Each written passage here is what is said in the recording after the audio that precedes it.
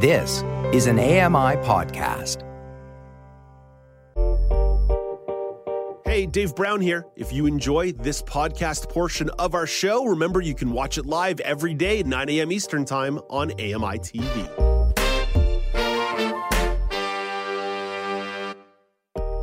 Good morning. It's Monday, December the 4th, 2023. Welcome to Now with Dave Brown, coming to you on AMI TV. I'm Dave Brown. Let's hit the horns and go.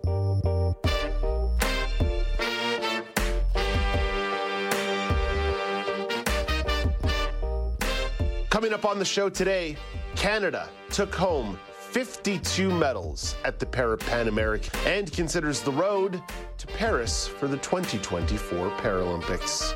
Plus, there are several accessibility issues at public schools in New Brunswick. Shelley Petit offers some insight on how schools can make their grounds more inclusive. And the Canadian Medical Association is advocating for the creation of an intergovernmental role that considers climate change's impact on human health.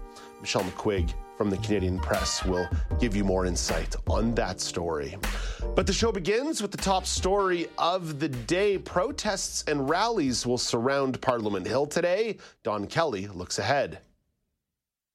The Center for Israel and Jewish Affairs says the rallies to show solidarity with Israel and collective strength in the face of what it calls staggering anti-Semitism. Speakers will include people whose family members were killed by Hamas militants in the October 7th raid into Israel, and a Canadian woman whose Israeli cousin is among the hostages still being held in Gaza.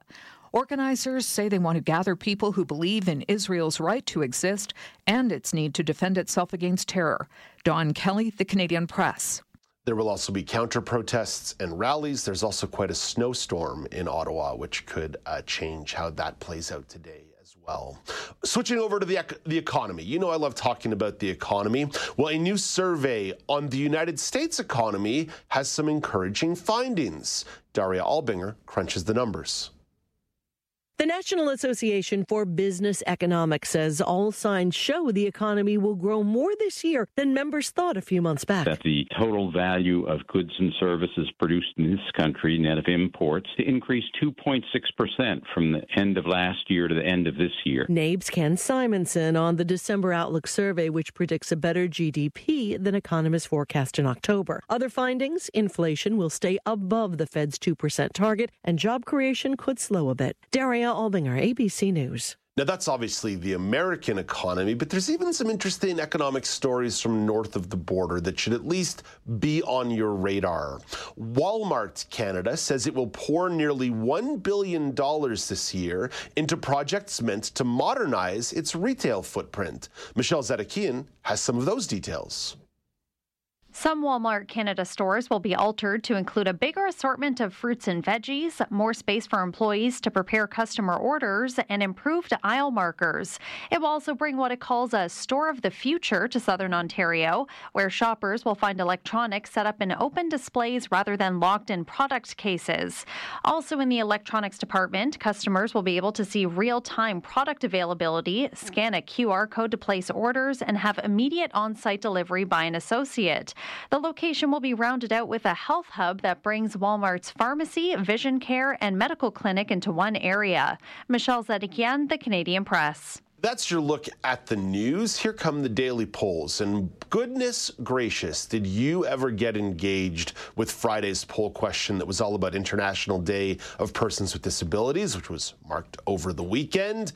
You were asked, what is one thing that society can do to meaningfully improve the lives of people with disabilities? At Accessible Media on Twitter, at Accessible Media Inc. on Facebook. Starting on Facebook, Tony writes in, simply put, learn. With the right supports and knowledge, we all have the ability to contribute to society in some form. Leona writes in response to Tony, absolutely. It would be so cool to have a class that teaches about people like Carla Qualtrough, who is vision impaired, or former para-athlete, a lawyer, and a minister in the federal government, or Rick Hansen, who gave us Pride with This Man in Motion event and has built one of the best disability accessibility organizations with the Rick Hansen Foundation. We also increase our own mandate regarding diversity with Indigenous Disability Canada. like IDC and BCNs, and Dawn Canada announcing the cross-appointment of Evelyn Hungens as the new Director of Indigenous Initiatives. This appointment allows for the continued expansion of leadership voices of Indigenous women, girls, and gender-diverse people with disabilities. If we can teach that person with disabilities are integral to our development as a society, then maybe we'll be afforded a seat or two at that dang table. Penny writes in, proper representation in all aspects of society. Craft and Deborah comments, hired disabled to go around the city and find all the places, streets, bus stops, etc. that are accessible to handicapped and seniors. By the way, I'm reading these things as they're written. I don't use the H word typically. Over to Pearlie says, to be aware, respectful, and supportive. Leanne chimes in, if you say your business, application, website, content, etc. is accessible, make sure that it actually is and find ways to make the performing arts more accessible. Oh, that's just Facebook. Over to Twitter, @Accessible Media. Nancy tweets in, number 1, hire them. Number 2, cease excuse making about why disabled people cannot be hired even though they are qualified. Mitchell tweets in, empathize. Sarah Jean tweets in, ensure they have enough support to live. Eaton tweets in, unlearn ableism. Oh boy, that was a novel. Thank you so much to everyone out there who contributed @Accessible Media on Twitter, @Accessible Media Inc. on Facebook. The show is 10 million times better when your voice is stamped all over it. So feel free to get involved in today's daily poll that's all about assistive technology. Sean Priest is going to be reflecting on the International Day of Persons with Disabilities by talking about something that Apple did over the weekend, which was release a video showing off some of their assistive tech. I'm curious, from your perspective, what type of assistive technology has had the biggest impact on your life? Now, I've only got a couple of options here, but I mean, there are a million different ways you can answer this question. Navigation/GPS is one option. Voice control/voice over is another. I understand I probably could have separated those two, but I just thought voice technology in one category would be nice. Automated captioning is one that seems to have really blown up here in the last couple of years. And then there's other. So if you click other, you better write in. I don't want to see a bunch of people clicking other and then not writing in, because then I will come to your house and I will start licking your devices to, spread a little bit of those Dave germs out there. Alex Smythe, a lot of talking for me, about 7.5 straight minutes of talking. I want to throw things over to you. I wonder if you and I are going to land in the same place here. I'm not going to reveal my answer just yet. Sure. Oh, well, I think I have a clue as well, Dave. I'm going with navigation and GPS, which I feel you're probably, you're on the same boat for.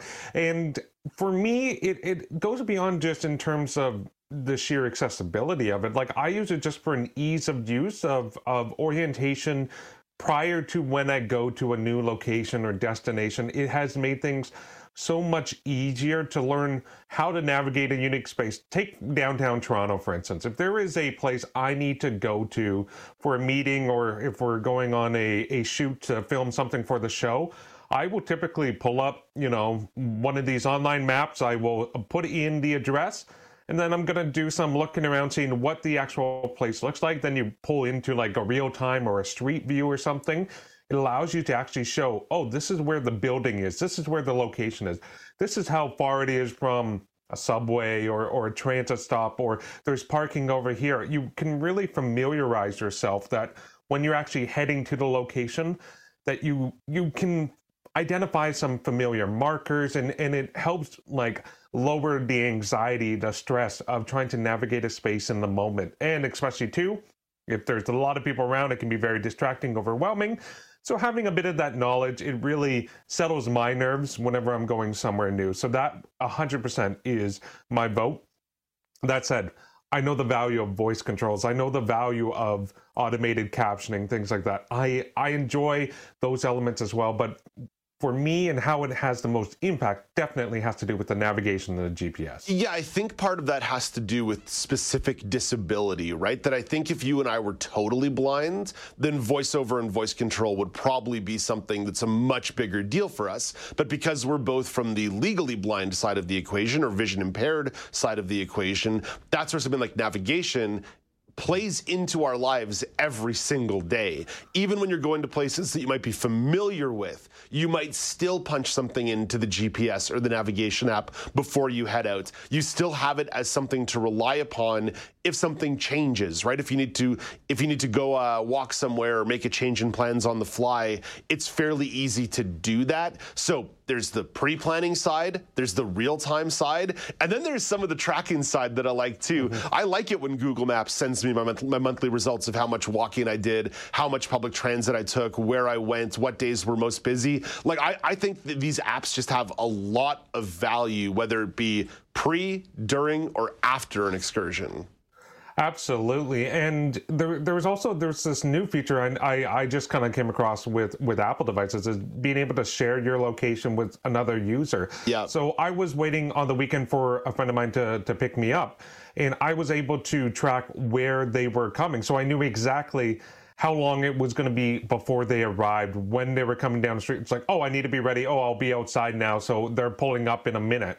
You know, it's things like that where you don't necessarily think, oh, this is going to offer great value, but it's like, oh, the convenience of this. There's no longer this guesswork that has to go into things. It's just phenomenal. Yeah. And even like when I was traveling abroad in Europe, we would use navigation GPS because it's a completely new city. And just like, oh, take the ease of it. You don't have to stress. You just enjoy your surroundings in general. I think there's so much value in incorporating the technology into making like some of the stressors of navigating daily life, especially if you have a disability, to lessen that load and burden. And now the fact that you have these different map apps that offer accessible routes on top of it is another huge step forward.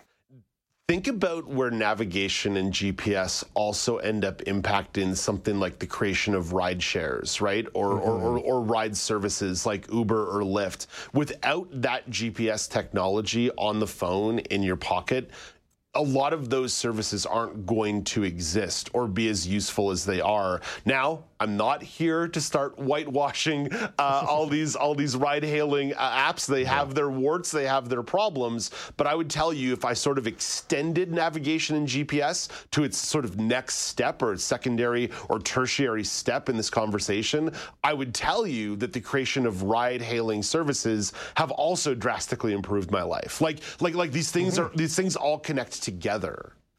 Well, and you compare why those became so popular and what cabs companies started to do to combat that. They came out with their own apps that offered tracking of the vehicles. So they realized, oh, that's really what the defining feature and what the users really want. They want to have that control and that knowledge of where the vehicle is, when it's arriving, where to find it. Because whenever you used to call up a cab, oh, I'll be there in like 15 minutes.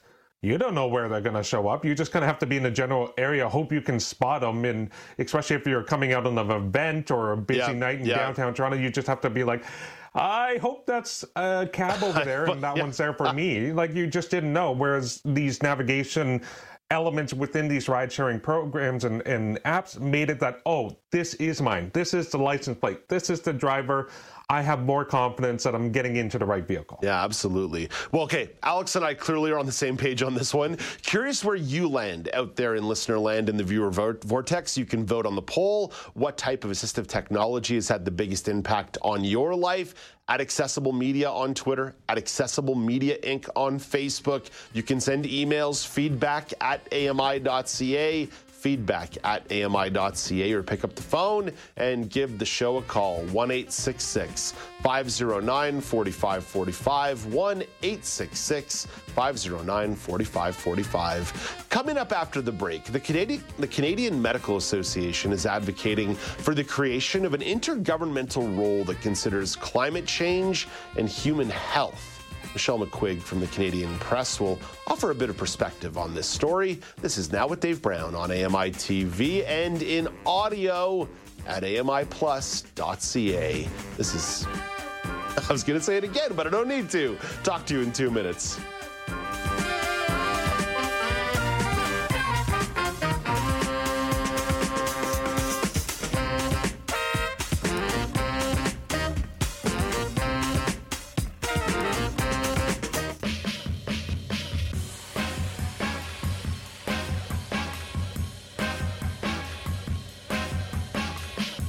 Welcome back. It's Now with Dave Brown on AMI TV. The Canadian Medical Association has been part of the United Nations Climate Summit. The summit has been considering the health impacts of climate change, and the CMA has an idea. Michelle McQuigge is the weekend news editor at the Canadian Press. Michelle has more on this story. Hey, good morning, Michelle. Good morning, Dave. And everyone. And everyone else. But just save it for me for now. I like to think of it as more personal. Only I get the good morning, Michelle. It's implied for everyone else. All right. Greedy. I'm greedy on a Monday. Michelle, there's actually quite a bit to this story that's quite interesting. Yeah. The CMA is advocating for the creation of an intergovernmental position. This is kind of a big question, but what would the focus be? Yeah, well, it's a good thing you're asking about the focus because details are sparse. We don't know a lot about what they're specifically calling for, but what they want is called a National Health and Climate Secretariat. And what they want is basically an office within the government to work across federal, provincial, municipal jurisdictions to build a climate-resistant and carbon-neutral health sector in Canada.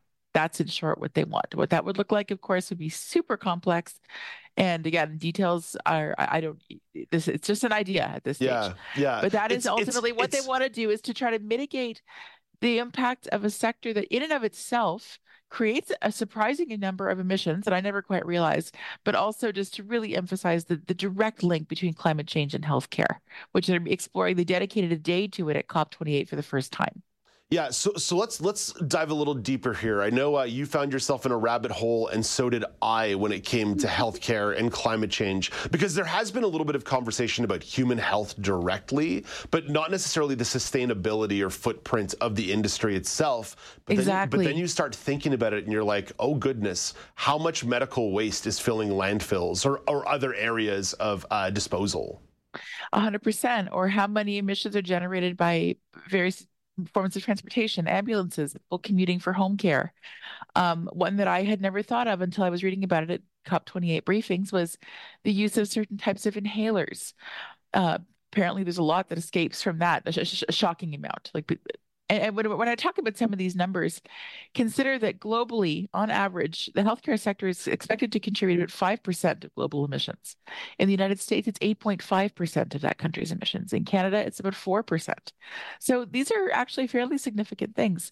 Oh, another fun fact. Did you know that it's apparently certain types of anesthesia are more carbon neutral than others? Because I sure didn't. I did not know that at all. Right? So these are the sorts of things that keep coming up. And of course, this is all sort of the backstory behind, like you said, Dave, the impact on human health, which is becoming increasingly clear. 7 million global deaths last year due to heat-related things. It's more than 600 dying in BC alone in 2021 with the heat dome that they had there. The effect of wildfires on people's health. The respiratory, the respiratory side of wildfires is a huge one. Oh, yeah. And almost fittingly, in a way, COP28's Health Day, which was yesterday, took place in Dubai under hazy skies. So, yeah, it's real. It's happening. And these are exactly the sorts of connections that the various COP delegates want the world to take more notice of. The other thing that I consider here, Michelle, in these conversations is what it's going to take to power assistive medical devices. Because there have been some pretty disingenuous conversations had in the last 6 to 8 weeks about the reliability of a more carbon neutral electricity grid. But it is worth considering the importance of reliability for people who might use something like a ventilator, other breathing devices, dialysis machines, that if you are moving towards a greener grid. Now, I'm one of the people who does believe that there's a strong case to be made about the reliability of a greener grid. But there at least needs to be a consideration, a contemplation that if there is any unreliability at all, that could disproportionately impact a person with a disability. Excellent point. Yeah, I hadn't considered that one, but that's a really good point. Another disproportionately affected group for the health effects of climate change are people living in lower income neighborhoods without tree cover. Apparently there, in some of those neighborhoods, temperatures can be 10 to 12 degrees higher than elsewhere in the same city. Wow. So yeah, again, so many direct connections that we need to consider. Yeah, and either way, it was a really interesting day. Like Michelle and I are only really giving you the thumbnail sketch here. Really, there's so much. Yeah. Yeah, there was a lot covered at that UN climate the UN summit yesterday about health and climate. It was probably one of the more interesting days of the summit so far, and maybe one of the most interesting sort of climate days that I've ever had the chance of taking in a couple highlights on. Yeah, me too. And I would recommend the Associated Press had nice in-depth coverage of the day yesterday that's worth taking a look at. And my colleague Jordan Olmsted did a great job setting up the Canadian-specific perspective the day before that. So worth taking a look. Yeah, definitely worth a deeper dive. Michelle, let's just switch over to provincial politics. This is a national show, but, Ontario is the biggest province in the country by quite a ways. And the Ontario Liberal Party has a new leader. Mississauga Mayor Bonnie Crombie won the leadership. Sure does. Won the leadership after 3 rounds of ballots on the weekend. So to say that Bonnie Crombie won in 3 rounds of ballots, I mean, that is just sort of like a top-line copy. What did the results actually look like? Yeah, well, it was a closer race. This whole race is more interesting than first meets the eye. And for a national audience, I'll very quickly set up. The Liberal Party was the dominant force in Ontario politics for decades. There was a Liberal premier ensconced for 15 years, from 2003 to 2018. And for the past 2 elections, they have failed to garner official party status. That is how badly they've done at the polls. So this has been they've become a sleeper party, and they're trying very much to fight their way back. And Bonnie Crombie is an interesting choice for that job because she has a lot of experience. She's the mayor of Mississauga, which is a huge neighboring suburb to Toronto, but a very big city in its own right. She's been doing that for 9 years. She would spend some time as a federal MP. She was on city council, so she's done most levels of politics. And a lot of people expected her to kind of walk away with this, and that's not really what happened. It was first ballot win was kind of a long shot, but everyone was pretty sure she'd probably get it on the second ballot. There were only 4 competitors. 2 of them had agreed to back each other as second choices in a bid to stop her because that's how much her front runner status was cemented. But it did take until the third ballot for her to get the win. And even then, it wasn't a huge margin to victory. She had about 53% of the votes. He needed more than 50 to win.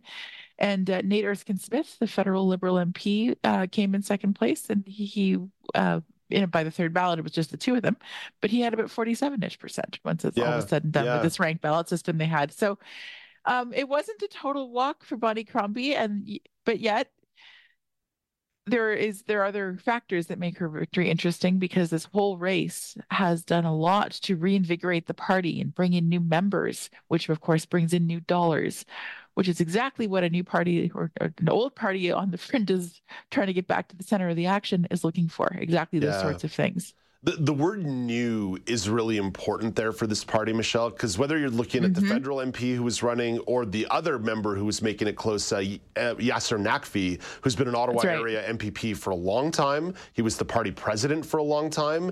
It almost feels like there had to be a sense of new blood in the party, a new energy, and really pulling from the municipal side of things and someone who's been a mayor of really like Mississauga is its own city, but like it's sort of an extension of Toronto. It is an extension of Toronto. And if you can start galvanizing neighborhoods like Mississauga to maybe start to show out in the polls, that's the type of thing that maybe doesn't win you a full-blown election in the province, but it definitely reestablishes your footprint because as goes the GTA, so goes Ontario provincial elections. So do all elections. It's fascinating. There's interesting data around that. But the 905, which is the sort of colloquial term with the area code surrounding this Toronto area, that's a path to victory for pretty much anyone, federally, provincially. And you're right, Dave, that is a huge priority. That is something that any party wants to secure a foothold in. And Bonnie Crombie is well positioned to do that as the longish time now mayor from Mississauga. The fresh blood aspect is interesting too, because you're right. Yasser Naqvi, in addition to everything else you mentioned, was a senior cabinet minister under Kathleen Wynne, as was Stephen Del Duca, the last person who was Liberal Party leader. And I think a lot of the critiques leveled at the party was that they weren't really going for change. They were embracing the same old faces and just shuffling them around. So yeah, Bonnie Crombie is someone who has not been she's been part of the Liberal establishment, so to speak, but not provincially. So in that sense, she's kind of a good mix of sort of old and new in that sense. But yeah, because it wasn't quite as convincing a victory as people expected, that raises a few questions. And the other thing that has to be considered too is the fact that she does not currently have a house or a seat in the legislature. Yeah, and has to finish her duties as mayor of Mississauga. She said it explicitly in the victory speech. I've got to put a budget forward in Mississauga, and then I can start worrying about the province. That's right. So she'll be stepping down sometime in the new year, she said, probably early on. But then, she's got no seat in the ledge, so she has to figure out, does she want to try to go for one? In which case, are we talking about trying to persuade someone to step down? Are you waiting for an opening? You got to pick your ridings somewhat strategically in a case like that sometimes. You sure do. Yeah, absolutely. Just ask a former federal leader of the Green Party, Annamie Paul, or John Tory, head of the Progressive Conservative Party provincially. Yeah, not a great look when you can't win your own by-election. So that's something I'll have to consider as to whether to try to go that route at all, or just maintain the status quo and have Bonnie Crombie do a big roadshow on the province and try to establish herself from outside the ledge, which is definitely an option as well. So remains to be seen exactly how she's going to jump on that one. Michelle, before I say goodbye to you, you and I have run a little over time here, but I do think it's worth asking this question. A lot of conversations about assistive technology on the show today, and that's the Daily Poll at Accessible Media on Twitter, at Accessible Media Inc. on Facebook. Michelle, what's the piece of assistive tech that's had the biggest impact on your life? And I'm going to read the options here, but you're welcome to go off the board. Okay. Navigation and GPS, voiceover and voice control, automated captioning, or other. Oh, that's a tight one. VoiceOver is one of the two contenders. That's an absolute game changer for reasons I won't list. But screen reading tech, JAWS, has been a game changer for years. I mean, that's how I don't imagine I could have broken into the workforce without it. So I'm a bit torn. But if I had to pick, I'll go with VoiceOver. For current impact, yeah, VoiceOver. For what it's worth, I would allow a screen reader to fall into a subcategory of voiceover. So maybe it all connects. Maybe there's a big old theme here. Yeah, I'm up for wiggle room on a Monday morning. I'm all about wiggle room on a Monday morning. We can't be making any hard and fast policies at almost 9:30 a.m. on a Monday morning. The week's only getting started. Especially without coffee. Yeah, right. I've already had some of that today. Michelle, have yourself a lovely day. Talk to you on Friday as part of the news panel. You too. Take care, Dave. That's Michelle McQuigge, weekend news editor at the Canadian Press. Coming up next, there are several accessibility issues at public schools in New Brunswick. Shelley Petit will offer some insights on what schools can do to make their grounds more inclusive. This is Now with Dave Brown on AMI TV.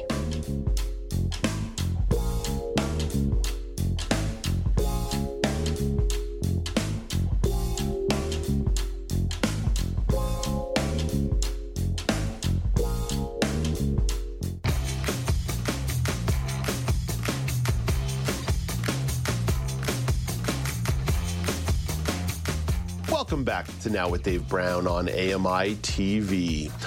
Public schools in New Brunswick are facing a slew of accessibility issues. Shelley Petit and her organization have been assisting with some of the accessibility complaints. Shelley is the chair of the New Brunswick Coalition of Persons with Disabilities. Hey, good morning, Shelley. Good morning, Dave. How are you? Shelley, I'm great. I always enjoy chatting with you because you shed some light on what's going on in a province that sometimes doesn't get the attention that it deserves. And there are a whole bunch of issues at public schools. And let's start with maybe what you'd assume were one of the more basic issues, and that's that a lot of the province's schools were built prior to 1970 and do not have elevators. There is one school that's doing some repairs, and it's affecting one of the students. So what are some of the specific details behind this issue? Okay, so she's a young girl in grade 12, Jessica, and she came to us. She got a notification mid-October saying in 2 weeks' time, we're shutting down the elevator for 8 to 10 weeks to do repairs. Actually, it wasn't even repairs, it was just an upgrade. And it turns out it's one of those use it or lose it budget issues. But it did not have to happen right then and there. There was nothing wrong with the elevator, but they decided it was time to do an upgrade, and they were doing it. And basically, there was no forethought into the fact that she could not now go to the cafeteria. She couldn't get to her homeroom. She couldn't get to some of her classes that are mandatory for her to graduate. And so she has to sit on the main floor and try to join in via computer, but it doesn't work the same. And this is a young lady who's already had so much of her schooling affected by COVID. And there was no forethought as to how it would affect her. So what are the options in place here? Because I think someone watching at home or listening at home would say, hey, an elevator upgrade is a good thing. That in the long term, that's a huge benefit. So what are the options? What's the better way for a school or a board to handle that? Well, they knew that this repair was coming. And I think what happened is the school year started, there was money in the budget, and someone said, oh, let's do the elevator. But let's do some forethought and think, how does this affect people? So if it's an emergency, that's a different story. Then we have to work around that. But in this case, it could have been done the summer before or this coming summer. Even then, it would still impact the school year a bit at an 8 to 10 week repair, but it would be a lot better, significantly better. But they even need to start thinking beforehand, how do we arrange our classes? So if our school has several layers, what are some of the classes that are often hidden off to the corners? Because so many of our schools are built like this in New Brunswick. So we tend to hide science labs off into a corner. Well, let's make sure there's at least one on the main accessible floor to everyone so that it's not interrupting their education. If we're doing a tech program or a food lab, make sure there's one of those on the main floor, because then you can switch the teachers around and say, okay, well, you used to teach a class in room 311, but for the next 2 months, you're going to do it in 211. And all the able-bodied people can move to that room. And then the student can still participate in school as per usual. Yeah, just a little bit of planning, right? Just a little smidge, a little bit of planning, a little bit of tweaking. Yeah, a little bit of planning, a little bit of tweaking. Okay, that's an elevator side. Of course, another standard accessibility issue is parking spaces and entrances. So there's a student who uses crutches who's having a huge issue with accessible parking spots and entrances to the school. Right. So what are some of the details here in terms of how this ends up being a really good example of poor planning? Right. So again, it's one of the older schools that, I'm sure you have them in Toronto too, like the Degrassi building with multiple bricks or cement stairs up the front, right? 10, 12, 15 stairs to get to the front door. So yeah, unfortunately, those exist still all over the place. And those are very hard to get up if you've got crutches, especially when you're a younger person who's maybe not, your body is still all shifting and adjusting and you're learning how to work with it. So then they have to come in often through a side door towards the basement that has a ramp built into it, which we've seen before. And I've had this happen when I was still able to teach. And there's nothing I could do about the front stairs. But what I could do, because I thought, well, that's not fair to the student. I made sure as soon as I saw the parent pulling into the parking lot when I was on duty, I already had students assigned to go in the front door that were able-bodied, go around and open up the side door with the ramp. So as dad's pulling up to that side door, the door is open, because right now, dad has to either pull up to the front, go up the stairs, go in, get someone to open the side door around the back, like towards the back with the ramp, then go back to his car and drive it around. Or so it's just take 30 seconds and think about it. And because we know that common sense is really not all that common, the school board, the district, the superintendent needs to make a policy and say, when you have someone on crutches, the people on duty have to assign someone to make sure that door gets open for them, that they do not have to wait, because they shouldn't have to wait. They should have the same experiences as their friends. I think it's also more broadly an example of where if you have an accessible entrance and you have accessible parking spaces, those things need to be sort of lock in step. Like you're describing, there needs to be people on the ground organizing and making decisions. But from purely a design point of view, your accessible parking spot and your accessible entrances should be going hand in hand as well. And in a proper situation, the main door would be switched to the accessible door, and everybody would be going in the same door. That would be the best solution, and it is very easy to do. But for whatever reason, I don't know what it's like in Ontario, but we do not like change in New Brunswick. So. I think that's a commonality that runs across provincial and national borders. Shelley, one more side of this to explore, and this one isn't just a disability issue. This is an everybody issue.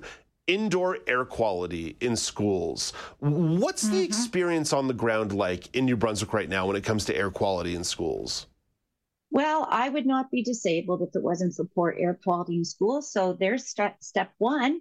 And I was not the only teacher that was lost at that school. Another teacher has lost her ability to speak because of she just developed vocal cord dysmorphia. So our indoor air quality is very poor because we either have these 150-year-old buildings that are full of mold, or we have buildings that were built in the 70s where everything was shut down airtight. Unfortunately, our premier chose to take the money that was provided by the federal government to work on indoor air quality and used it to pay down the debt. So our students are suffering. And now we've got an even bigger problem because New Brunswick, we're famous for our radon issues. And so schools that are built into the ground have radon problems. Most of the students think that the little black thing in every classroom is a camera. It's not, it's a radon detector. And it's becoming more well known because in one community in Salisbury, everybody is now checking because a very well-known public health nurse who has never smoked, never used chemicals, any of that stuff, now has incurable lung cancer from radon. It's a killer. And it's become an issue in our schools. And we need them to do more and be more honest about the radon levels and the air quality levels in these schools so parents can protect their kids. So the solution on air quality is both short-term and long-term, right? Some of it's a full-blown HVAC renovation. That might take some time. But what are some ways that schools are at least trying to remedy or mitigate the air quality issue? The ones that have strong administration that is not towing the government line, they're actually allowing, some people are bringing in the homemade air purifier systems and different air purifier systems, but the school board does not like those. So right there's many schools that are now allowing those in the classrooms, or the teachers are bringing them in themselves. And then you know, when I worked, I had one as well, but you hit it if someone from district was coming around because it uses up power and that costs money. They don't like that. Oh gosh, a HEPA filter might increase the hydro bill by 20 cents. Exactly. So it's there's no forethinking. We don't think, what are the long-term implications on our healthcare system from this, on our students, on their ability to learn. And then we've got a lot of schools that are close to, especially in the poor economic areas, they're close to the refineries and stuff. You can't open the windows because it smells like a gas plant out there. So you can't even circulate in fresh air within the buildings. And radon remediation is not that difficult. You know, they could do a lot of it just from, you know, doing a new layer down on the basements in the schools. But if you pretend there's no problem, then there's no problem to fix. Shelley, thank you for this. I know you've got a busy day ahead of you. All the best. We'll talk to you in a couple of weeks. Yes, and I probably won't talk to you before, so happy holidays to you and everyone at AMI. Oh yeah, all the best. We'll talk to you in 2024, Shelley. And it's going to be a great year. The Canada Disability Benefits coming. Here we go. I like that. That's optimism. I like that. That's Shelley Petit, chair of the New Brunswick Coalition of Persons with Disabilities. To learn more about their programs, you can visit nbcpd.org, nbcpd.org. In 60 seconds, Alex Smythe will have the weather story of the day. But first, here is Canadian press reporter Karen Rebo with your Morning Business Minute. Canada's main stock index gained 1.1% in trading on Friday, kicking December off on a positive note after the big rallies of November. Toronto's TSX index surged 216 points on Friday to close the week at 20,452. New York's Dow Jones average gained 294 points and the Nasdaq rose 78. In Tokyo this morning, the Nikkei index lost 200 points. February's gold contract surged over $32 on Friday to just under $2,090 U.S. an ounce. And our dollar is trading overseas this morning at 73.84 cents U.S. Coming up this week in business, home sales numbers for Canada's biggest and most expensive cities are expected this week, with numbers coming in from the Greater Vancouver area and the Toronto region. The Bank of Canada will make its last scheduled interest rate announcement for this year on Wednesday. The central bank's key interest rate target currently sits at 5%. From the Canadian Press Business Desk, I'm Karen Rebo. Thank you very much, Karen. Let's turn to Alex Smythe for the weather update. Alex, shovels out in huge swaths of the country this morning.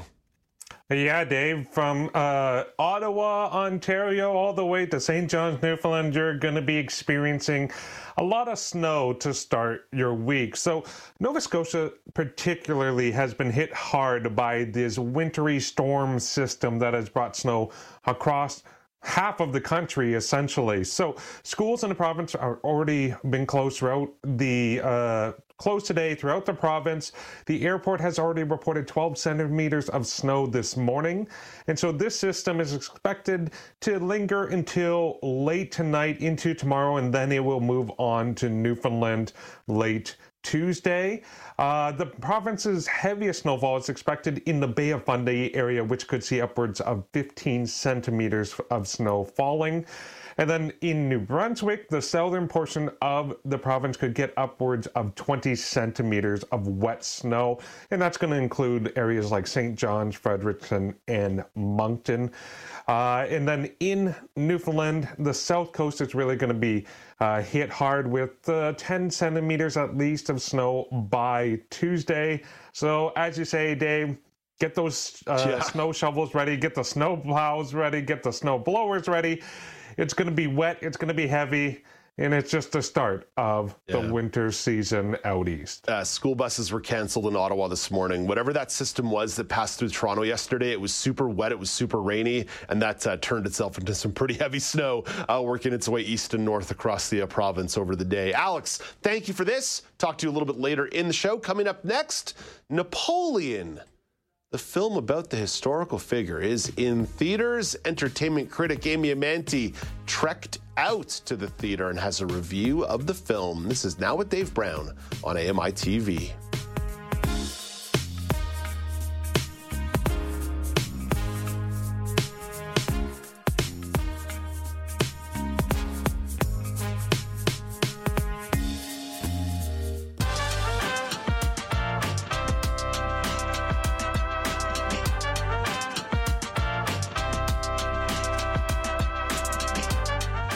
Welcome back. It's Now with Dave Brown on AMI TV. There's a new movie that is dramatizing the rise and fall of Napoleon. Napoleon stars Joaquin Phoenix as Napoleon Bonaparte. Here's a clip from the trailer. No doubt you'll send the chaos in the streets. Marie Antoinette walks amid an angry crowd. We must make an example, or France will fall. She's placed in the guillotine. The blade drops. What would you do if this assignment of defense was transferred to you? Cannons are aimed at approaching crowds. Napoleon covers his ears. The cannons fire. People scatter. I promise you brilliant successes. Soldiers salute as Napoleon walks off. From Ridley Scott, the acclaimed director of Alien, Blade Runner, Gladiator, Black Hawk Down, American Gangster, The Martian. At a grand ball, Napoleon meets a woman. What is this costume you have on? This is my uniform. Soldiers scale a wall under fire, including Napoleon. I led the French victory at Toulon. Cannons fire at ships, which explode and burn. What is your name? Napoleon. As the course of my life just changed. Napoleon. In Egypt, he gazes at the Sphinx. I'm destined for greatness. But those in power will only see me as a sword. Cavalry charges a line. I suggest you take the throne as a king. Soldiers rush into a palace and level their weapons at the assembly. Napoleon enters the chamber. Shall we vote? Napoleon is out in theaters. Entertainment critic Amy Amanti made the trek out to the theater to review the film. Hey, good morning, Amy. Good morning, Dave. Amy, going to the theater both has a financial toll and some logistical hassles. Why did Napoleon drag you out of the house? Well, there's a couple of reasons why. One is because I'm kind of interested in this idea that Apple Films is doing. So this is the second of the Apple original films to do this, which is to trailblaze into the cinematic theatrical release genre. So the first of them, if you didn't know, was Killers of the Flower Moon, which I haven't seen. I don't know if you've seen that one yet. I know it's on your list to football. Watch. Amy, football. Football just occupies my brain for 4 to 5 months a year. So this is like the new plan of Apple TV Plus, is to do these big theatrical releases and then to follow up on streaming platforms. So I was kind of interested in how they're going to do that, and they're putting in $1 billion into this sort of new game plan.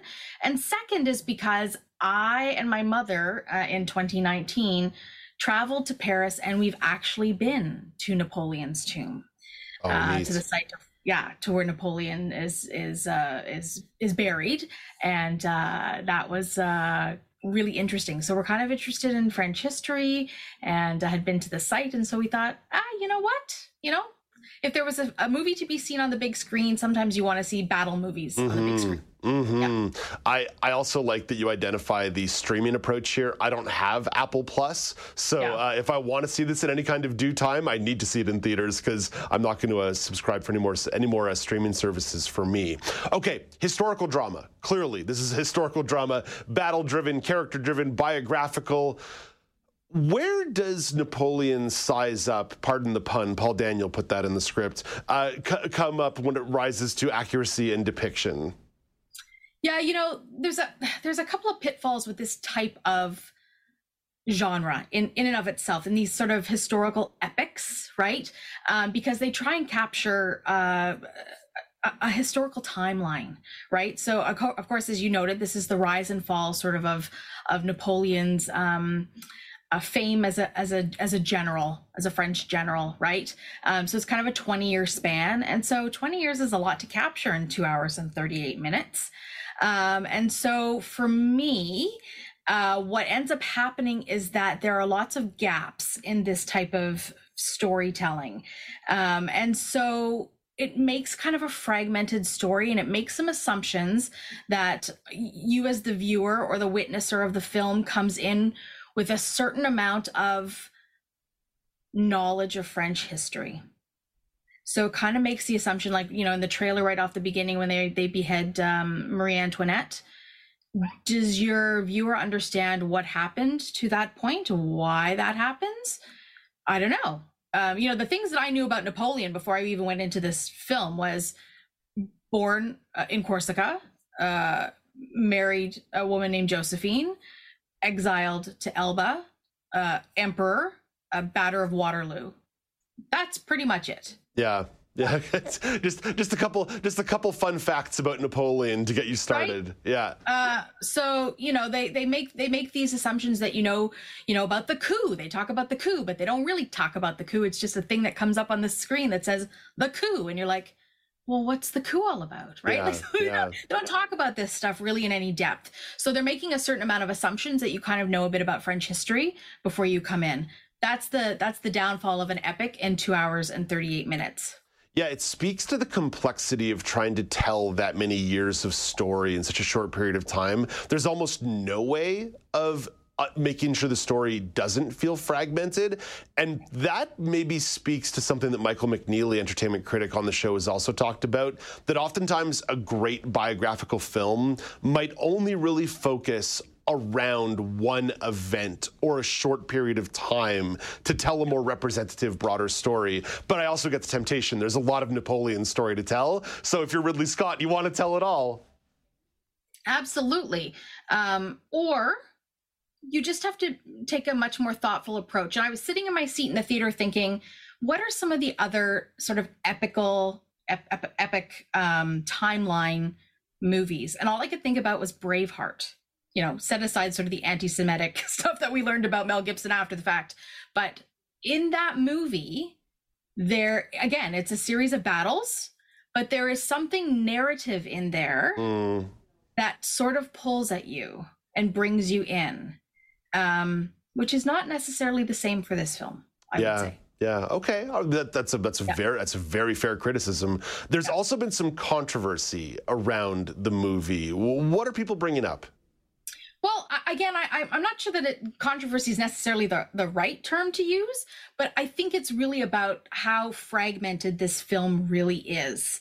Some of it is a bit about how Joaquin Phoenix is playing the role of Napoleon.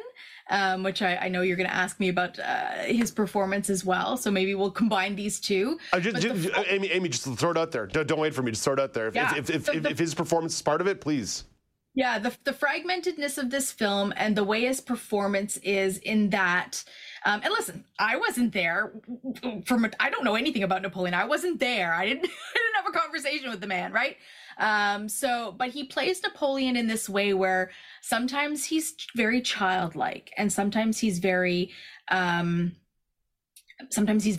and sometimes he's very sort of dictator-like, and sometimes he's very soft and gentle. And so there's this real sort of dynamic difference in these moments that you have with him.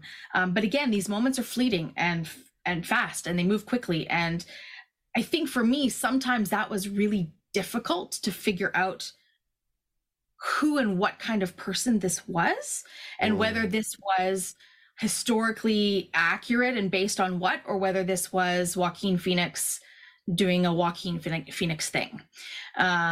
Right. And so those are kinds of the things that I think about in terms of maybe some of the things that have been talked about around this film.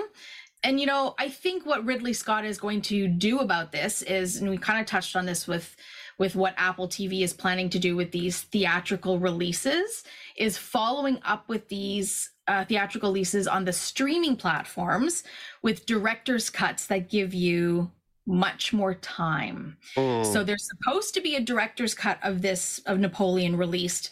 They don't have a date yet, but they're sort of suspecting that it will be spring of 2024. So if you want to get Apple TV Plus, you can maybe get it in spring of 2024 or go to a friend's house, right? Right now, the director's cut is looking at about 4 hours. And what they're also suspecting is that perhaps it'll be the first time ever where you will get the original theatrical next to the director's cut, where the viewer, the subscriber in this case, can choose which one they would like to watch. Both, not both, right? That kind of thing. So, this is a whole new thing that Apple is doing to give the viewer choices. But of course, as you know, if you have 4 hours, you can expand on some of this fragmented stuff. Although what I've been reading is that it might go into a little bit more depth about how about what Josephine's life was like before she met Napoleon, which I was kind of like, I could do with less of that. Okay. I could do with less of that. You're giving me a director's cut with less of what I want, or more of what I don't want.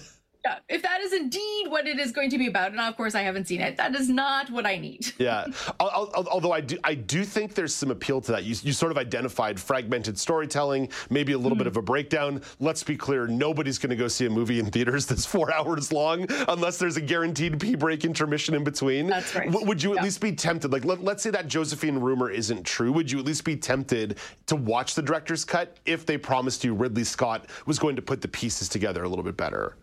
Yes, I am still tempted to watch the director's cut for a couple of reasons. One, I want to see if they address the fragmentation of this film. I want to see if there's a little bit more of the French history in there, sort of the richness of that, for good or not, right? And two, I want to see if the description changes, because the description for me in this film was hugely problematic. And I was trying to find out where and who wrote this description, and I couldn't find it anywhere, because typically at the end of the film it'll tell you who described the film, and it's not there. So this is just a handful of examples for you, Dave. Right at the top it says so this is a typical film where you've got video clips and credits happening at the same time, and so the describer has to choose. But in this case you've got picture, and then you've got black screen with credits, so really you don't have to, right? You can do both. So it would describe what's happening in the video, and then it would say credits, but not give me any credits. So why even tell me there are credits there, but not give me any credits? Okay, so that's just one thing. And then it would use language like in Egypt, it would say that they are at an Egyptian coffin. Well, that's not a thing in Egypt, right? Like, we know that describers use language that fits in with the world. So you could use tomb, you could use sarcophagus, and there's lots of time for description. There's there's lots of room for description. So you could say a sarcophagus, which is a traditional Egyptian tomb, whatever, right? There's lots of space for that kind of stuff. And even, I don't know, Dave, when you shave in the morning, are you shaving a beard? Yeah, you're right. Well, maybe you are. No. Well, it grows fast, but not that fast. So, this is the thing. When Napoleon shaves, it says he's shaving his beard, but he's really shaving like the stubble from yesterday. That's not a beard. And Josephine's had a shirt that she was wearing sort of off the shoulder, and it says it exposed her chest. And that's a very different thing for me, especially when you're talking about the 1800s. Mm-hmm. So an exposure of the chest is a woman with a bare chest. And so it made me think about, I was wondering about whether this was, but I can't find any details about it. Because AI generated narration would come up with these things that aren't quite right, but sort of halfway right. Yeah.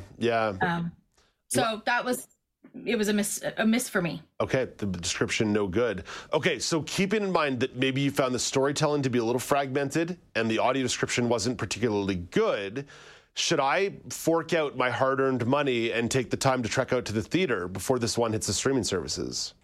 Well, I mean, if you like good popcorn. I do. Yeah.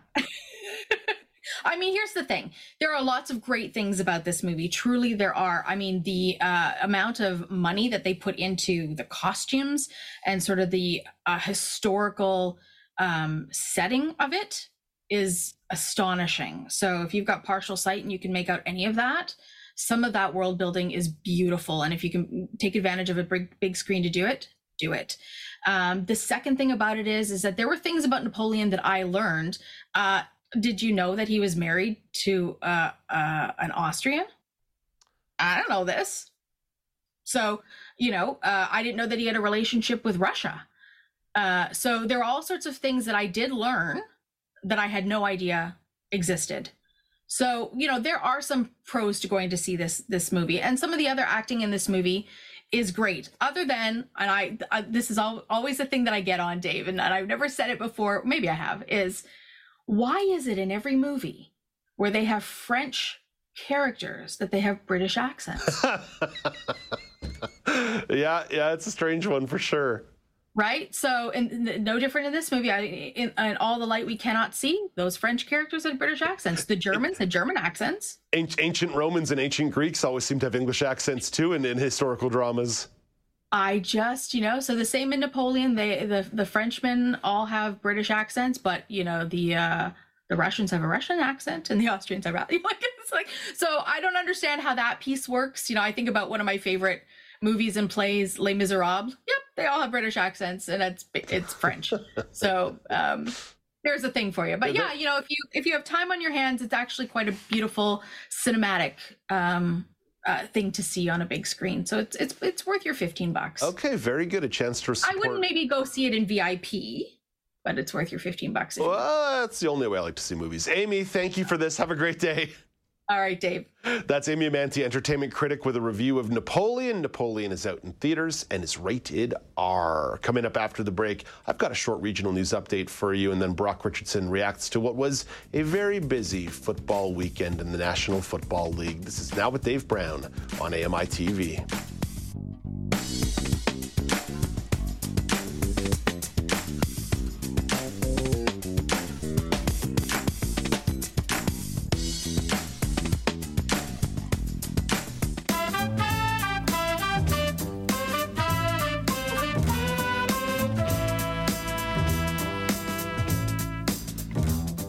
Welcome back. It's Now with Dave Brown on AMI TV, also at AMIplus.ca or the mighty AMI Audio Podcast Network.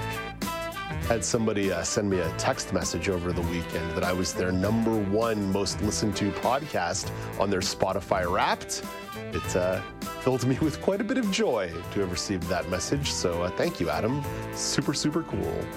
I'm Dave Brown. It's Monday, December the 4th, 2023. Coming up in the second hour of the show, Canada took home 52 medals at the Parapan American Games. Gold medalist Alison Levine reflects on her experience and considers the road to Paris in 2024. And Apple released a video on existing accessibility features ahead of International Day of Persons with Disabilities. When is the best time for companies to advertise these kinds of services? Sean Priest from Double Tap weighs in with his thoughts. Let's begin the hour with the regional news update. Starting in British Columbia, Environment Canada says southern BC should brace for a deluge of rainfall today that amounts to an atmospheric river. Monday's forecast calls for heavy rain and snow at higher elevations and will increase the risk of flooding and landslides. A special weather statement says elevated ocean water levels near Metro Vancouver, the southern Gulf Islands, and Saanich Peninsula are also expected to create some high tides. Over to the prairies. The first-degree murder trial of a former Saskatchewan Mountie begins today. Kelly Malone has more. Bernie Herman was charged with first-degree murder in the death of 26-year-old Braden Herman in 2021. They are not related. Braden's body was found in an isolated area of Little Red River Park on the outskirts of Prince Albert that May. Bernie was a 32-year member of the RCMP. He was arrested the same day and has since resigned from the force. Family members say Braden was kind, caring, and thoughtful. He was a gentle giant who would never hurt a fly. Kelly Malone, The Canadian Press, Prince Albert. And over to the Atlantic provinces, the Human Development Council has released a report about living wages in New Brunswick. The organization says the hourly pay necessary to afford to live in Fredericton is nearly $10 higher than minimum wage. The province's most expensive city is Fredericton, where living wage is estimated at $24.50 an hour. In St. John, the council found that living wage is $23.35 an hour. Minimum wage in New Brunswick currently sits at $14.75 an hour. That's your look at the regional news. Here comes Brock Richardson for a sports chat.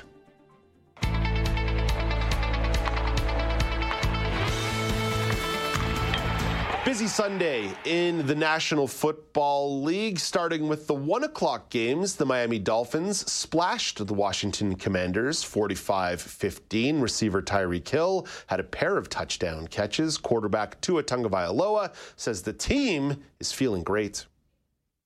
I think any offense is fun when you're scoring a lot of points. It helps to go out there when you're scoring points. Guys get in the rhythm, guys get in flow. Everyone just enjoys the success that we all have because of it.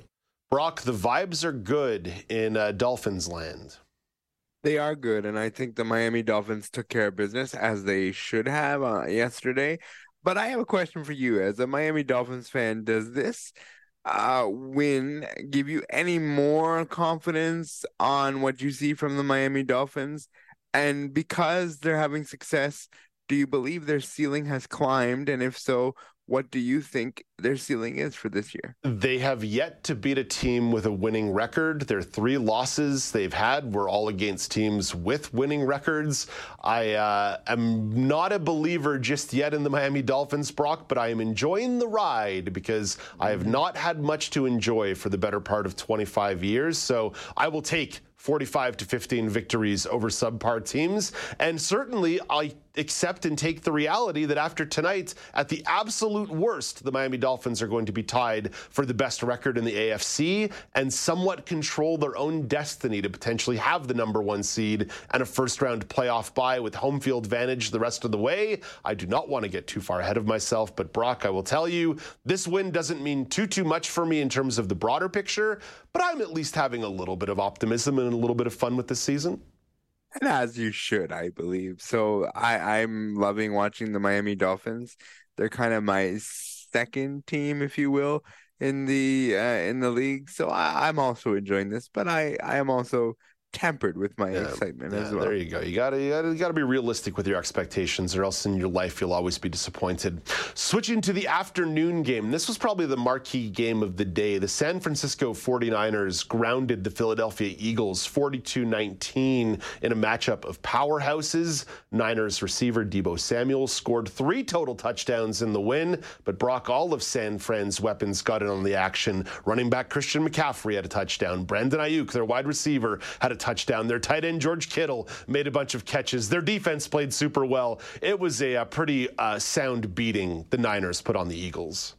Yeah, it was. And the San Francisco 49ers have so many different ways they can come at you, as you just mentioned, and I think they showed that yesterday. I will also say that this is the kind of game that makes me believe in San Francisco a little bit more. They've had a little bit of trouble in the mid sort of early part of the season where we kind of wondered, what are you guys going to be? And yesterday was one of those games where they made a statement. It started out kind of a little defensive of a game where it was, yeah. You know, and you thought, what is this game going to be? It was only 6-0 for the Philadelphia Eagles for the better part of the first half, and it was just an interesting game. I think for me, the two sort of turning points for the 49ers was the fact that they scored at the end of the first half and then the beginning of the second half. I think that sort of got their train rolling a little bit more cohesively, and I'm buying in on the 49ers because I think they're going to be something. And Philadelphia is a team that's been really successful this year. So when you have that kind of game, this is good if you're the San Francisco 49ers. Yeah, it's been a gauntlet for the Eagles as they've played a bunch of Super Bowl contenders here in the better part of the last month, and San Fran is just the most recent. I wonder if Philadelphia ran out of gas a little teensy bit in this game, but right now it's not just you who believes in the San Francisco 49ers, Brock. The sports fans in Las Vegas have them as the Super Bowl favorite as of this morning by a pretty wide margin. So you're in good company there. Okay, over to the nightcap. The Green Bay Packers stunned the Kansas City Chiefs 27-19. Packers quarterback Jordan Love threw 3 touchdowns in the win. Love was very pleased with his performance. Obviously, I've had this game, circled for a long time. It's my first start. Obviously, didn't play how I wanted to the first game. So being able to see these guys again and get the victory is huge. This is a great team win tonight. Everybody just balled out. So, but it was an awesome win. Brock, I don't know what the bigger story is here. A Green Bay Packers team that is surging after some midseason struggles and now finds themselves deep in contention for a playoff spot, or the Kansas City Chiefs, where it's been sort of the same story all year. The offense is not quite as dynamic. It's not quite good enough. They're lacking in offensive weapons, and there's not much they can do about it. Yeah, I think I'm going to give some love to Jordan Love and company. I think they're, doing their thing. And listen, in the NFL, you're really only as good as your last game. And if we're looking at this in a broader picture, they came out, they stunned Detroit on the Thanksgiving weekend, and then they did the same thing with Kansas City. So they're playing really sort of consistently, and I think they're understanding and saying, look, we're the underdogs here. We are rolling, we're doing this thing. And for me, Dave, Green Bay has sort of become my out of nowhere dark horse. If they can get in, who knows what will happen when you have this kind of confidence rolling into the last sort of quarter of the season. Who knows? But I'm going to give the love to the Green Bay Packers and say that they deserve it, as opposed to looking at the Kansas City Chiefs and being concerned, because I think Green Bay needs the love. It's too early to be concerned about Kansas City. That's going to be a bigger conversation come playoff time, but they're pretty much guaranteed to make the playoffs. The question is, do they show up in January like they always do? Okay, Brock, that's it. No more time. Got to go. Have a great day. You as well. That is Brock Richardson at the AMI Sports Desk. Coming up after the break, Apple released a video showing off some of their accessibility features ahead of International Day of Persons with Disabilities. It begs the question, when's the best time for companies to advertise features and services like that? Sean Priest of Double Tap will weigh in. This is Now with Dave Brown on AMI TV.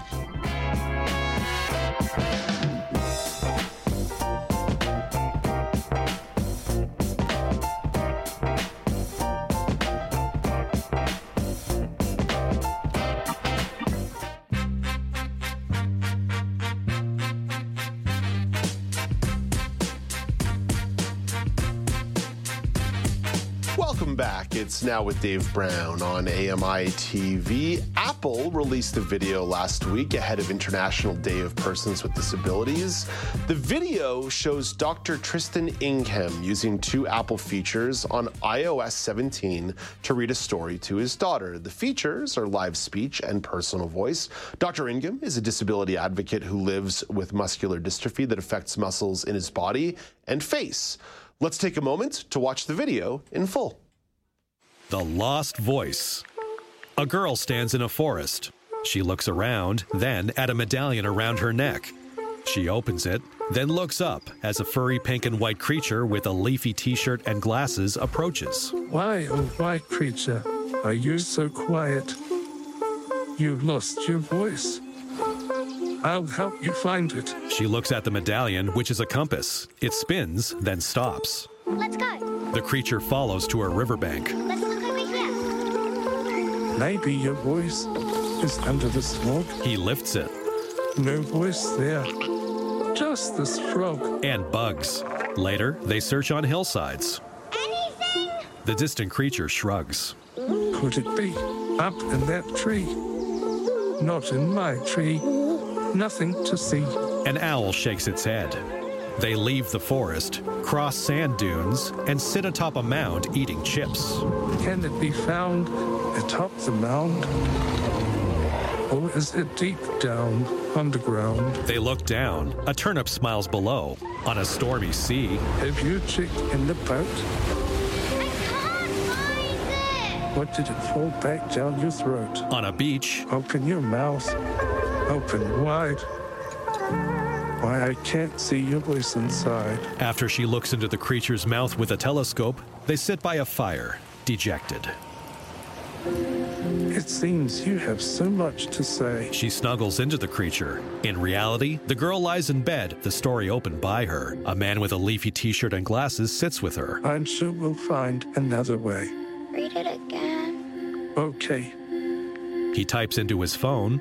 One more time. He pats her head. Personal Voice recreates your own voice on iPhone, so it's never lost. The Apple logo. So that's Apple's commercial that shows off a couple of accessibility features, live speech and personal voice, as used by Dr. Ingham, a disability advocate with muscular dystrophy. The video is quite touching and quite beautiful, but it has raised some broader points about knowledge of accessibility products and features available on mainstream tech, for example, Apple. So Sean Priest has some thoughts on that, and Sean is one of the co-hosts of Double Tap, which you can find daily on AMI Audio at noon Eastern Time. Hey, good morning, Sean. Hello, Dave.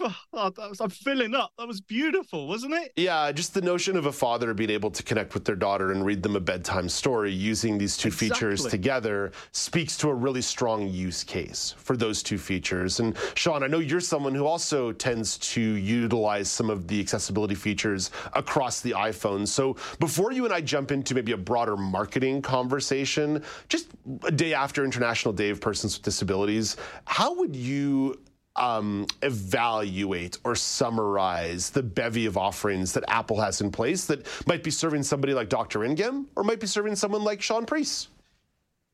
Well, again, I just think there's so much work gone into making these accessibility features even possible.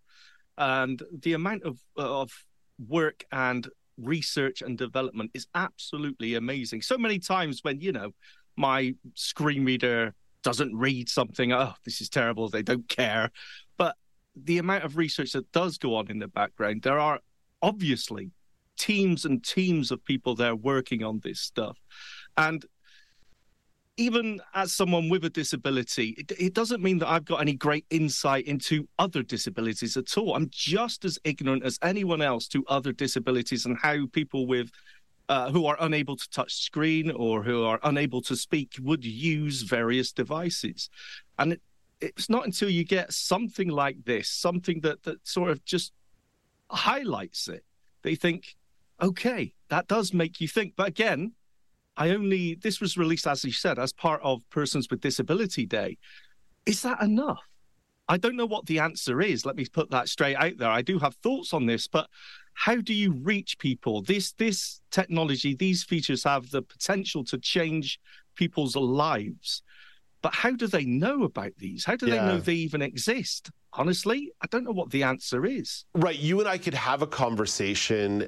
You and I could have just a really earnest, straightforward conversation every week where I just ask you, what's a feature? What's a feature? What does this do? What does that do? Yes. Right? Like you've been on the show before. You talked about how you like the iPhone Pro's door detection mode, right? But if you and I just talked about one feature every week, we wouldn't be having the most compelling conversations in the world, because it's sort of, what does that do? Oh, it shows me where doors are.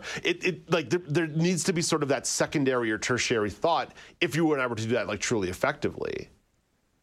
Exactly. And it's the $1 million question that's been going on for years and years. Whose responsibility is it to make people aware of these sort of features? Is it my own personal responsibility to research this? I think personally, yes, partly. Is it the tech company? Should the tech company do more like Apple have done here with this?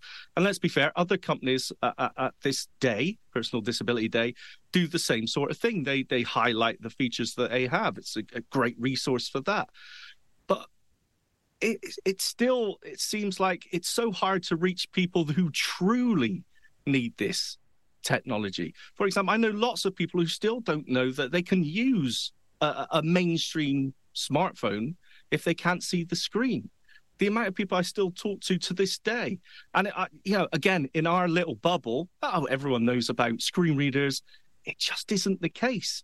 Lots of people maybe not interested in technology at all, or even not interested in smartphones or whatever. They just don't know the effect that technology can have on their everyday life. Yeah. How do you reach people? If you just have a podcast, for example, well, what if someone doesn't even listen to podcasts? Right. How do you reach those people? People might not even know what a podcast is. So it's a really tricky question, but I think it's something we should, ponder quite a lot. Yeah, there's definitely something to be said that maybe goes beyond making a video that pulls at the heartstrings. Like that video that we just showed has that emotional element that sort of shows a father reading their daughter a bedtime story, and it's very clear. This very clear use case.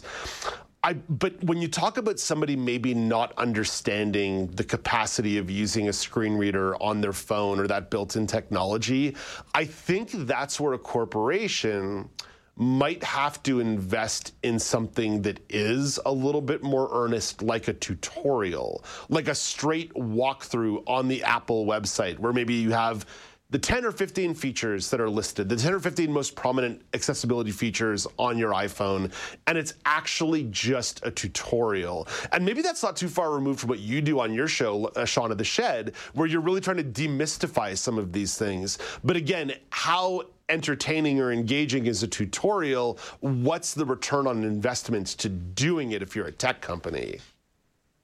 Yeah, exactly. And to be fair, tech companies do have, well, not all of them, let's make that clear, but a lot of tech companies do have, accessibility websites, even accessibility channels on YouTube. So it's not like the information isn't out there. It's just, it sits there. And how do you get that to people who may not be able to access a website or a YouTube channel in the first place? Should they be reaching out in different ways? For example, when you get your smartphone, I believe there should be almost, you don't get an instruction manual with it. Why isn't there an app bang in the middle of your front screen of what your phone can do, what it's capable of? Let's get all those resources that are available on YouTube or on the company's website. Let's put them on the device so that people who may not have a need for it will actually see the information is there at some point. So someone is always, hey, we're all bored and we click on every single app on our home screen at some point. And if someone says, hey, I didn't know this, personal voice or live speech feature is there, and maybe, someone they know, friend, family member has difficulties, then that's how it spreads. As I said, there's no simple answer to this. But yeah. I almost wonder if the flaw in your theory is, though, that you're waiting for them to get the tech in their hands before they get that kind of knowledge given to them. I actually wonder if you're specifically talking about someone who's a little bit more grassroots and not techie at all, then you've got to start building partnerships with organizations, with disability service organizations that are going to be able to do in-person trainings on these phones, like that it might get rolled into what we would call on the blind and low vision side, the orientation and mobility training, but sort of whatever mobility training, whatever orientation training you want to be giving somebody, it has to be going into people's hands like almost directly. You can't wait for them to lay out the $1,000 on the phone. No, absolutely. But I believe there's two fronts to this. There's the mainstream people without disabilities, the friends and the family, as I said, being aware that it's there and passing the information on. Word of mouth, I think, is hugely effective, but it's got to be out there in the mainstream. It can't be hidden away and then just, only certain people know about it. And secondly, I think you're right as well, at the foundation level, there's so many times, like ophthalmologists, consultants, that time when you're told, oh, I'm sorry, but your eyesight is at this level, or whatever disability it is. There's so many times where you're just cast adrift. I think the follow-up on there, that so many people should know much more about what someone with a disability is capable of because of the technology that is available. And I hate to say it, but there's many times where I've been to a low vision clinic after a severe drop in my vision, and I'm offered a magnifying glass or something that the knowledge isn't there at the foundation level, at the source, at the almost a medical level, I could say. Yeah. And it maybe we're relying on organizations a little bit too much to reach out, and because I've never had O&M training ever. I've never been offered it. I've never reached out for it. I am terrible with my mobility, but I've never, people fall through. Let me try and say that again. People fall through the net all the time. Yeah. So look, again, I'm going to keep repeating this. I don't have an answer to this. It's a really difficult question to how do you reach everybody? But I think you're right. At the source level is one point as well. The front lines, for sure. You've got to be thinking about the front lines and points of contact, for sure. And I think you're right to point out, like, there are these medical moments where someone's going to have a diagnosis in their life, or maybe now they're going to be joining the disability community, or maybe they're going to be developing a big life change in regards to the disability evolving. And it would be great if there were more resources in that moment to say, well, a lot of people are doing this in that state, right? As opposed to shuffling them off to the next bureaucrat or the next bureaucracy or the next foundation. Exactly. Sean, I'm going to put on my therapist hat for a second here, though, because I wonder if where this thought is perhaps coming from where one of my thoughts lands around awareness days, where I feel like whatever the awareness day may be, in this case, it's a Persons with Disabilities Awareness Day, that some of this, like, advertising, although beautiful and touching, just feels a little bit crass, that it feels like a tokenistic marking of the day. That's a difficult question. I did think about this myself as well. I don't know. How else would you highlight a feature like this? I mean, if you just had a plain person with a disability saying, hey, I use this because I need this, I'm unable to speak, so I use this feature on the iPhone. Would that reach as many people as something like this, which has been beautifully filmed, apparently, by some well-known producer filmmaker, and packaged in that Apple way? Is this more effective, basically? But I do understand what you're saying. It's almost pulling at the heartstrings too much. I don't know what the balance is there, though. Yeah. But Sean, my question might even be more particular about timing, right? That it's like, okay, it's the last week in November, it's the first week of December, time to roll out our disabled stuff. Yes. Again, that leads on to the discussion about the effectiveness of one day a year, and then is it forgotten about? But that is why I started really with the amount of work that goes in to the research all the time on this, because tech companies do get a lot of grief, and rightfully so sometimes, about, the bugs that are going on in voiceover, let's say, in my case, or whatever it may be. And the fact that, hey, we get one day a year where we celebrate disability features. But let's not forget that it takes years and years to develop these features. Features like, live speech, which can work inside FaceTime calls, phone calls. The ability to type something and it's spoken out audibly is something that people rely on every single day. So I do kind of agree. Yes, it does seem like tokenistic is a great word, actually. But what's the alternative? Have nothing at all? Yeah, right, exactly. Honestly, I don't know. Yeah, like just ignore it completely.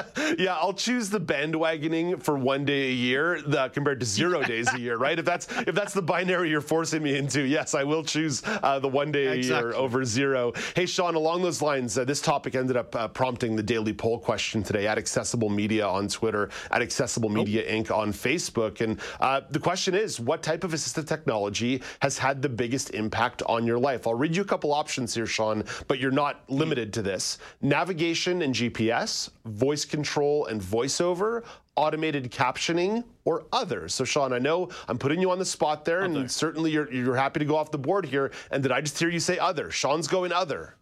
No.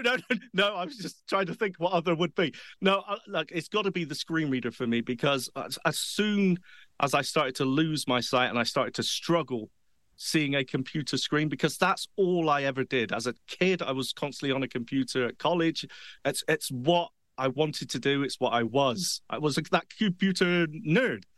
And it wasn't until I discovered screen readers that I suddenly thought, and this wasn't straight away, obviously, I thought, you know what, it's going to be fine. I can interact and it works. That was the biggest impact for me, because for the longest time it was just, okay, well, as soon as I can't use the magnifier anymore, that's it, I'm out. But it turned out not to be the case. Sean, I always appreciate your perspectives. Thank you for going a little long with me today. Have a lovely day. Talk to you soon. Thanks a lot, Dave. Take care. That is Sean Priest. He's one of the hosts of Double Tap. You can find that show daily, noon Eastern time on AMI Audio. Coming up after the break, the band Kiss has said no more live concerts for us. They played their last concert over the weekend, but they are going to find a way to live forever, rock and roll all night, party every day. This is Now with Dave Brown on AMI TV.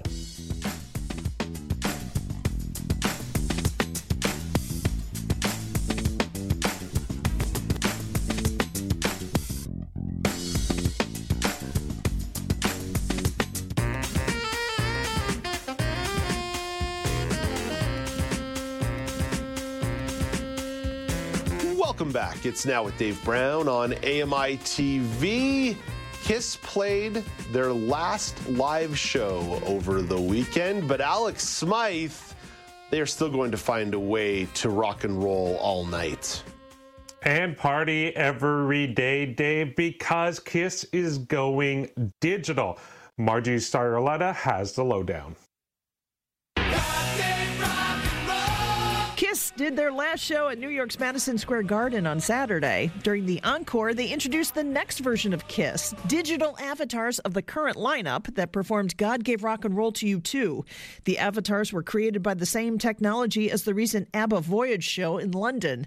Kiss singer Paul Stanley says the band deserves to live on because it's bigger than them. Bassist Gene Simmons says the technology means Stanley can jump higher than he ever has before, and the band members can be forever young. I'm Margie Zaraletta. So this move doesn't surprise me at all, because Kiss is known for their branding and being able to put their label and name on anything. You want housewares, you got it. You want a toy, you got it. You want a Kiss coffin, you got it. So it doesn't surprise me at all, but I want to find out from the rest of the round table. So we'll start with Nisreen on this one. Nisreen, how do you feel about a fully digitized concert experience? I like the purpose of it, of how, the band gets to live on forever. However, in general, I don't like it. I don't like the idea of it, because you might as well just stay home and watch on YouTube. So I think the bigger question is, are people paying for this for future concerts and just to see their avatars and such. So I think that the big thing about concerts is, you know, when the performers are interacting with the audience and they're engaging with the audience, and you just get to see them physically live, and it may be realistic or it may be not, but you're paying for that experience. So I'm wondering, will people pay for these avatar experiences? Ramya, I think Nazreen nailed it right there. Okay, cool. I can watch this on YouTube for free. That's awesome. No, Dave. You have to pay $100 to go watch this digital performance. No, thank you. Yeah, I mean, like, someone's going to put out Kiss deep fakes out there anyway, right? Like, it's going to be on my free stream of TikTok. I totally agree. Like, I'm not exactly sure what this means. This is very, very vague of, hey, they're going digital, so you still get Kiss for the rest of your life. That's nice, but I'm not sure what exactly that means. I don't think that this is as big as if we're assuming it's going to be big, I don't think that it's going to be big. It's just kind of for some reason, I think it's more of like a rights issue, like who gets rights to Kiss. Are they going to start making new music but just not be out there?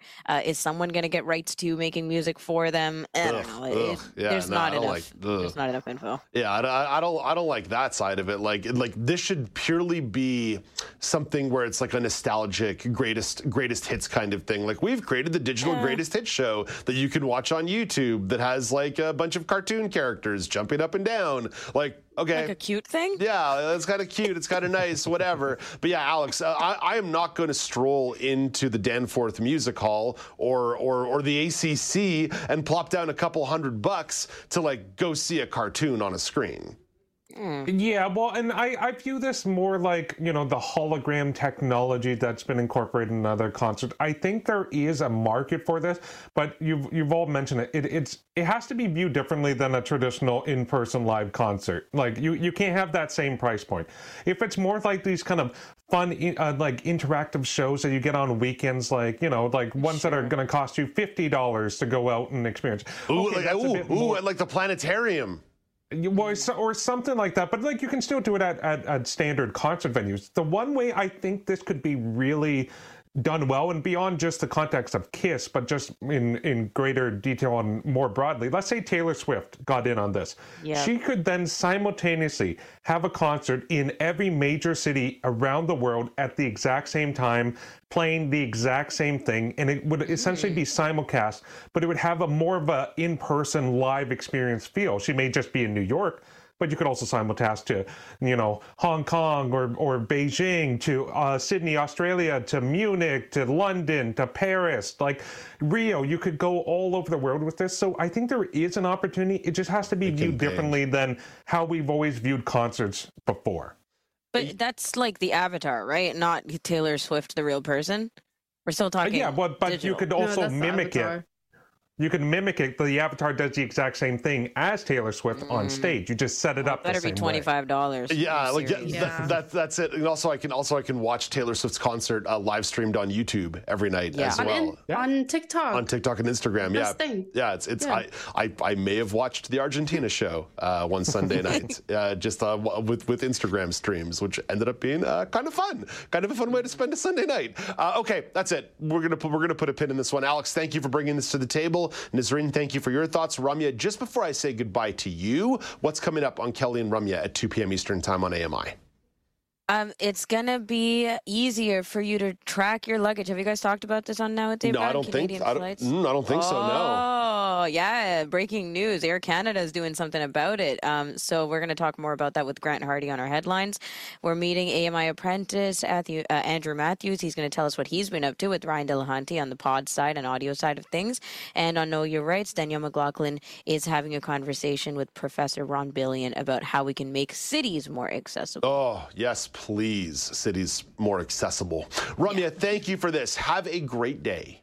You too, Dave. Thanks. You can find Kelly and Ramya 2 p.m. Eastern Time on AMI TV. Coming up after the break, Canada took home 52 medals at the Parapan American Games. Gold medalist and flag bearer Alison Levine reflects on her experience. This is Now with Dave Brown on AMI TV.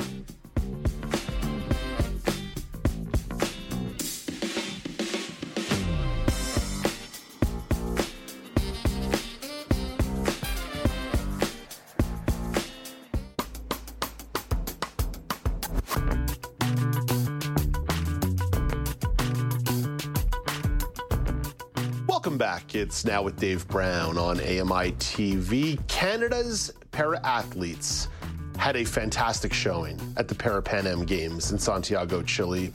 Canada was especially dominant on the bocce court. Paralympian Alison Levine won 2 gold medals, one for single and another for pairs. Alison was also named the flag bearer for the closing ceremonies, and Alison is taking some time to reflect on her remarkable competition. Alison, it's been about 7 years since you and I last chatted. Congratulations on your success, and thank you for taking some time today. Thank you for having me. I appreciate it. So I think there's some self-evidence to this, but how are you feeling after coming home with a couple of gold medals? In one word, satisfied. In more words, words don't even do it justice. I just feel pretty elated right now. I'm on cloud 9, just riding the wave of emotions and just feeling so accomplished and grateful for my experience in Santiago. You've had quite a bit of success on the court before. I know it's hard to rank these things, but where do you rank this opportunity and these couple of wins in Santiago? This one is definitely high up there. I think this season has been my best in terms of success. I've been on the podium at every single competition, and this was my 3rd individual gold in a row. Which is, I guess, first time I think that I've been on the podium the whole season, every tournament. Wow.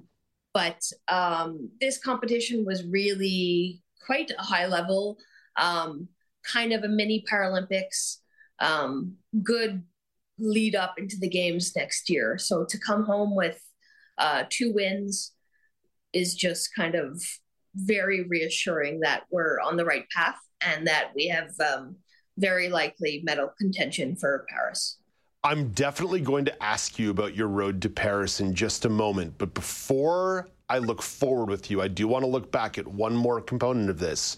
You were named flag bearer. What does that mean to you as an athlete and as a Canadian? It's huge. It's, people are named flag bearer based not only on their accomplishments, but also on kind of who they are as a person, and every single person that has carried the flag I kind of look up to. So to be selected to be the flag bearer is telling me that I'm someone that other people can look up to. Was just kind of this immense feeling of pride and gratitude to add my name to the list. What does the celebration look like, whether it's on the ground in Chile or maybe upon getting home? What have the last couple of weeks been like for you? Last few weeks have been crazy, but I'm loving it. I have had different media opportunities, local news, national news, friends and family just calling and wishing me congratulations. I keep looking through the pictures of the events. Still haven't hung my medals on the wall because I keep kind of taking them out of the box and looking at them. It's not often that we para athletes get to be in the spotlight, especially bocce athletes. So I'm really soaking up every moment of it while it lasts, right? What kind of downtime do you have between now and maybe really ramping up training for the Paris Games? Like, are you able to sort of maybe keep sinking into the celebration through the holidays, or is it right back to the grind in the training center? We have training starting back on Wednesday, but I'm going to take that day off. I'm going to go back on Friday. So we had about a week and a half of rest. There wasn't that much of a time difference. It was only 2 hours between Montreal and Santiago, so we don't have to recover from jet lag or anything. But then we'll have a nice little break of 2 weeks at the holidays and then back at it. How does preparation look for you upon making that return in January? How do you start hitting the gas to prepare for Paris?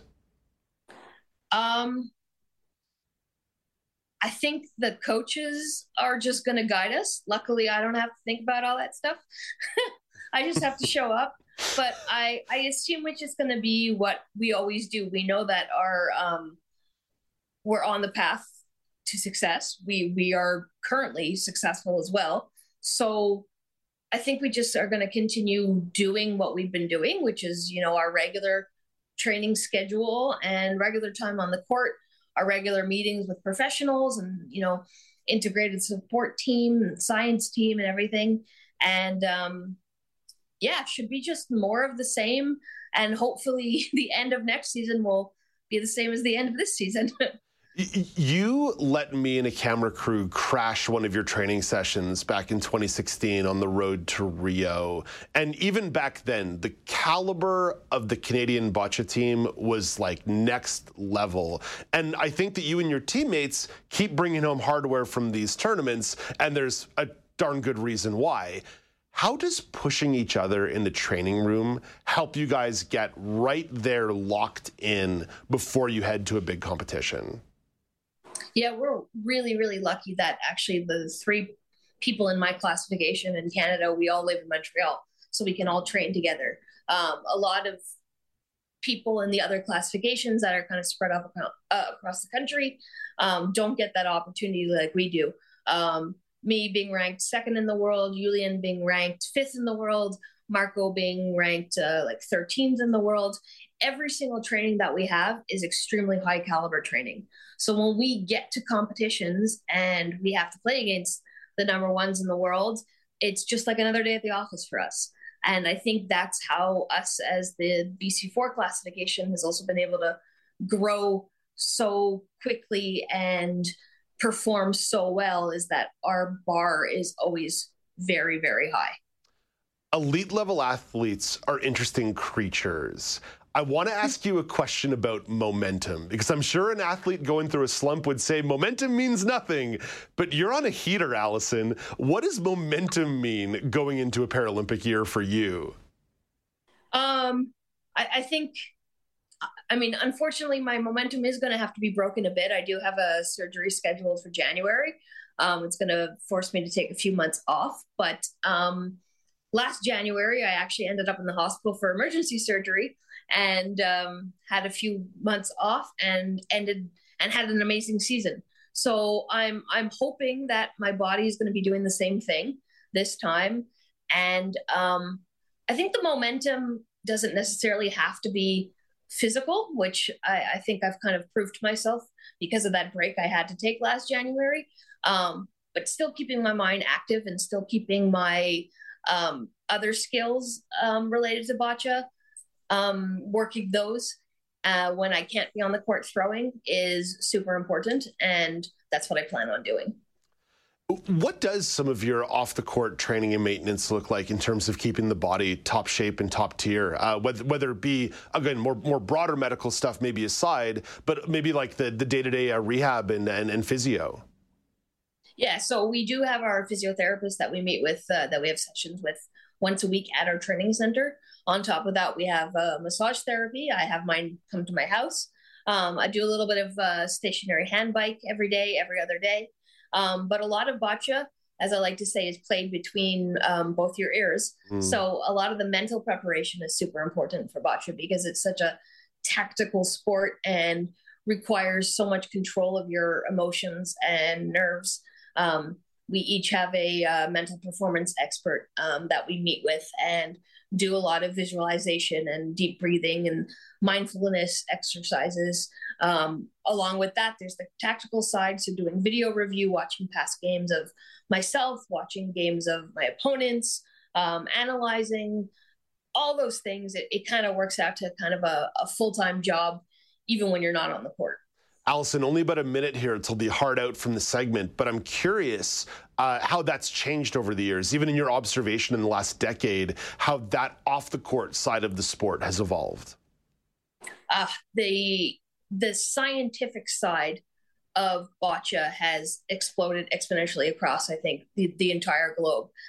It's become a lot more serious. People are really focusing on those mental tactics. You know, when you get to that really high level in bocce, pretty much everyone has the same physical skills and can, cover the jack, open the jack, do those things. What's really going to make the difference is those little things, such as your mental training of being able to analyze decide and then execute in a matter of seconds and keep all your emotions and everything under control.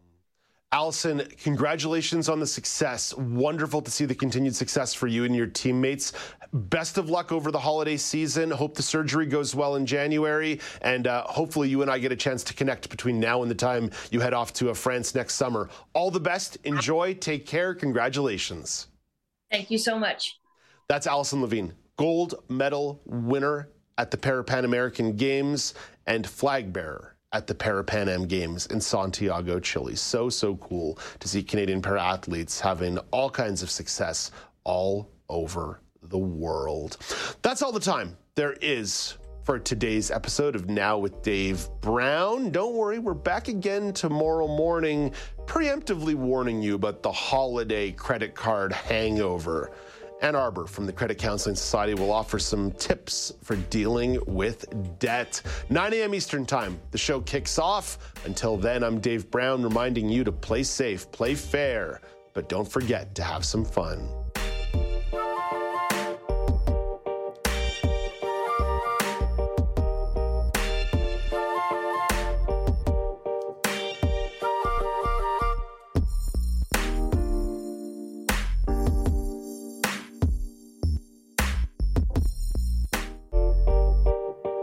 Hey, Dave Brown here. If you enjoy this podcast portion of our show, remember you can watch it live every day at 9 a.m. Eastern Time on AMI TV. Hi, I'm Red Sail, inviting you to download the latest episode of My Life in Books, where internationally acclaimed authors discuss their lives, their work, and 3 books that have resonated with them. That's My Life in Books, available wherever you get your AMI podcasts.